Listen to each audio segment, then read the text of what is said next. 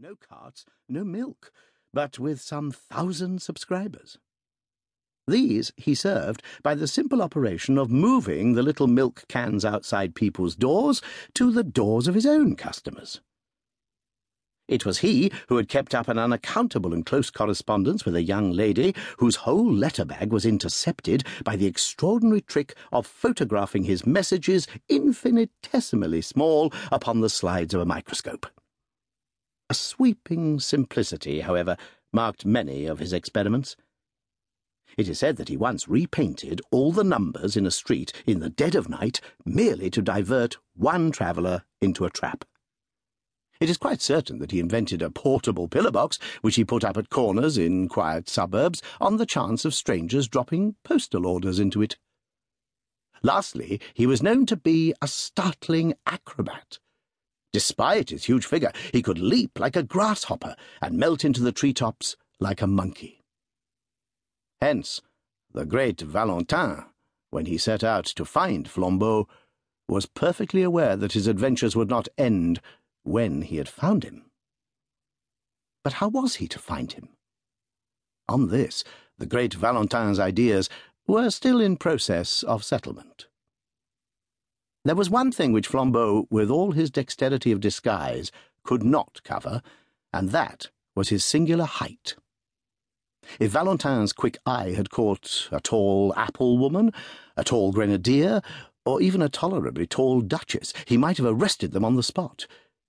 But all along his train there was nobody that could be a disguised Flambeau, any more than a cat could be a disguised giraffe. About the people on the boat he had already satisfied himself, and the people picked up at Harwich or on the journey limited themselves with certainty to 6. There was a short railway official travelling up to the terminus, 3 fairly short market gardeners picked up 2 stations afterwards, 1 very short widow lady going up from a small Essex town, and a very short Roman Catholic priest going up from a small Essex village. When it came to the last case, Valentin gave it up and almost laughed. The little priest was so much the essence of those eastern flats. He had a face as round and dull as a Norfolk dumpling. He had eyes as empty as the North Sea. He had several brown paper parcels which he was quite incapable of collecting. The Eucharistic Congress had doubtless sucked out of their local stagnation many such creatures, blind and helpless, like moles disinterred. Valentin was a sceptic in the severe style of France, and could have no love for priests. But he could have pity for them, and this one might have provoked pity in anybody. He had a large, shabby umbrella which constantly fell on the floor. He did not seem to know which was the right end of his return ticket. He explained with a mooncalf simplicity to everybody in the carriage that he had to be careful because he had something made of real silver with blue stones in one of his brown paper parcels. His quaint blending of Essex flatness with saintly simplicity continuously amused the Frenchman, till the priest arrived, somehow, at Tottenham with all his parcels, and came back for his umbrella. When he did the last, Valentin even had the good nature to warn him not to take care of the silver by telling everybody about it. But to whomever he talked, Valentin kept his eye open for someone else. He looked out steadily for anyone, rich or poor, male or female, who was well up to 6 feet.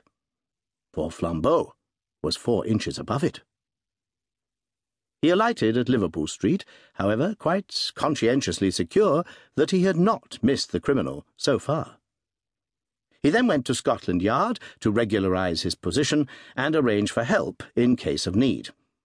He then lit another cigarette and went for a long stroll in the streets of London. As he was walking in the streets and squares beyond Victoria, he paused suddenly and stood. It was a quaint, quiet square, very typical of London, full of an accidental stillness. The tall, flat houses round looked at once prosperous and uninhabited. The square of shrubbery in the centre looked as deserted as a green Pacific islet. One of the 4 sides